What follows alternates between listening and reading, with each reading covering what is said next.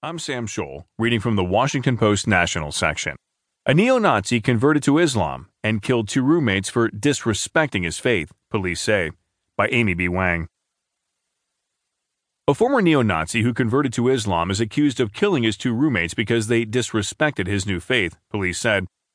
Last Friday evening, police arrested 18-year-old Devin Arthurs after he briefly held 3 people at gunpoint at a smoke shop in Tampa, then surrendered to officers. That incident